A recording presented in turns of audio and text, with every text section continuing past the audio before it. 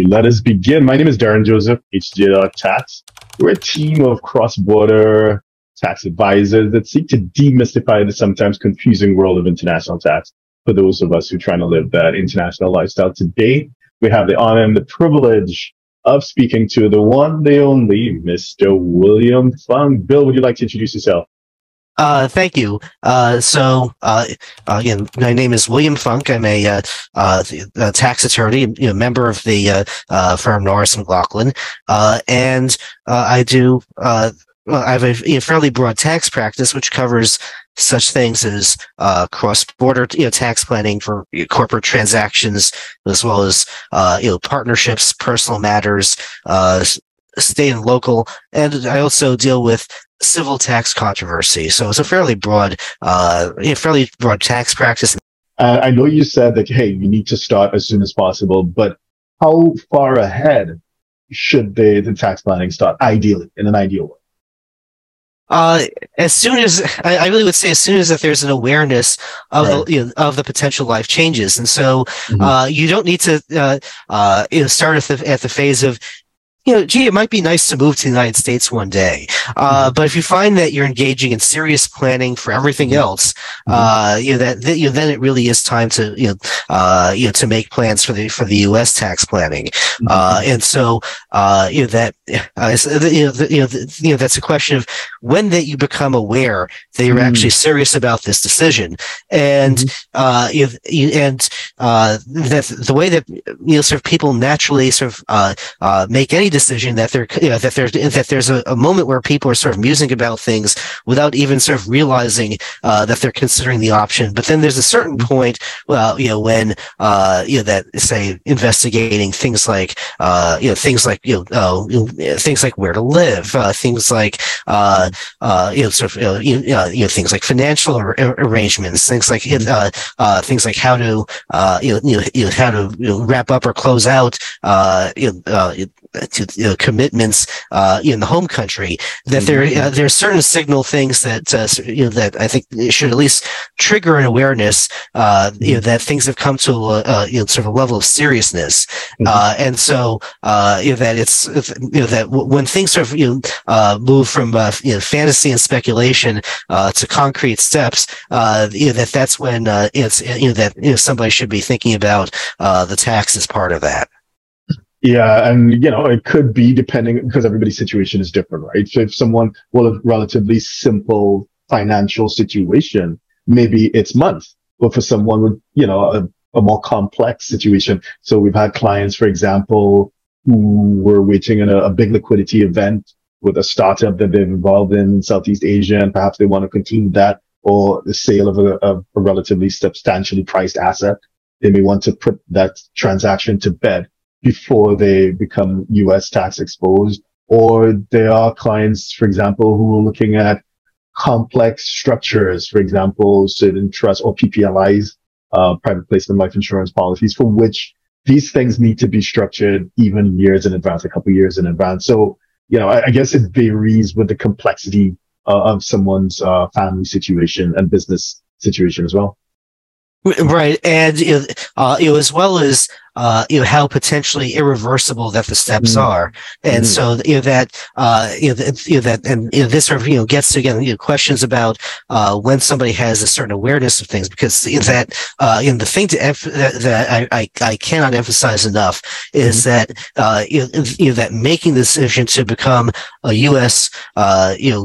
green card holder, which the technical term is permanent resident, or a U.S. citizen, that's a decision that takes somebody from from residence based and source based taxation to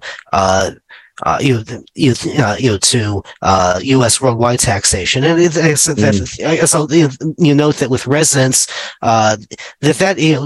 residence is a trigger for worldwide taxation.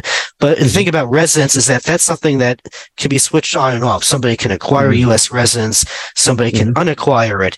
But the thing about permanent resident status or U.S. citizenship is that once that you have that, that the steps of undoing that, are quite arduous. And so that it's going from sort of one major paradigm or gestalt to a completely different one.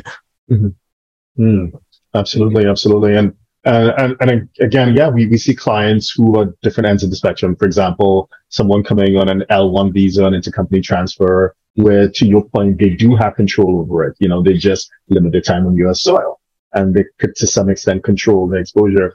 On the other side of the spectrum, someone coming on a family visa, for a spouse or other close relative, or an EB-5. EB-5s are quite popular. And then once you become that lawful permanent resident, you're all in, right? And it's kind of, yeah.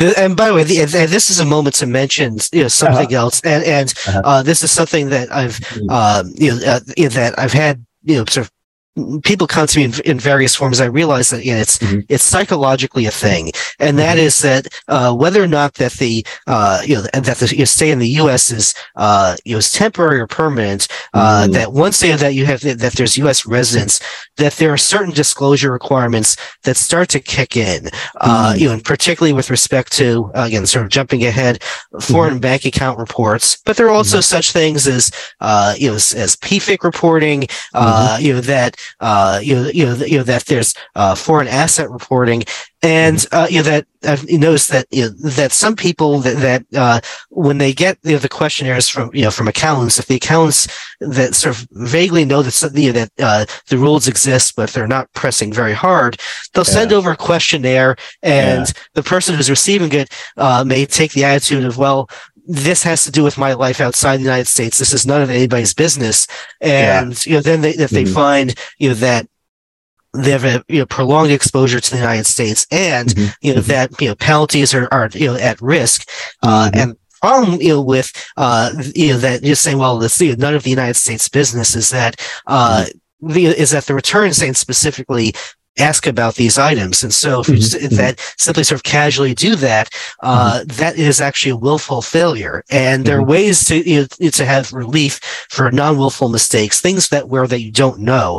But there's a difference between I never knew that, that was a question that needed to be answered versus I didn't know that was serious. I didn't know that, that they actually meant that.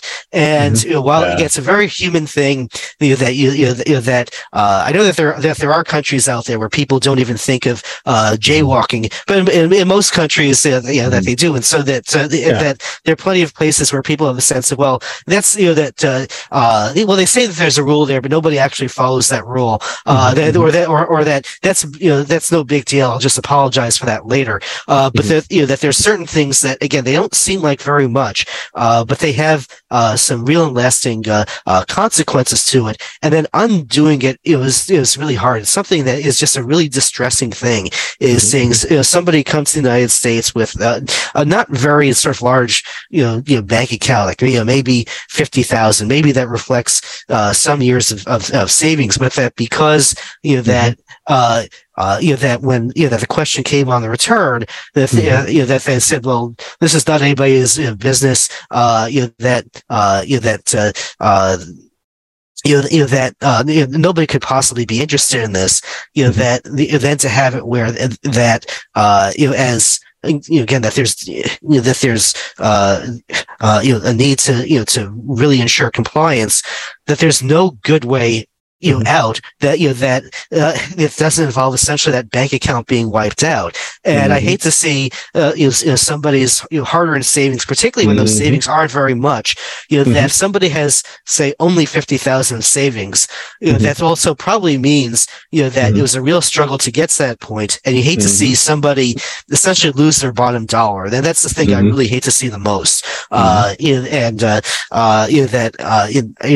I say, most people who are considering planning probably have a good deal more income than that, but still, if there are people who are coming to the United States and coming with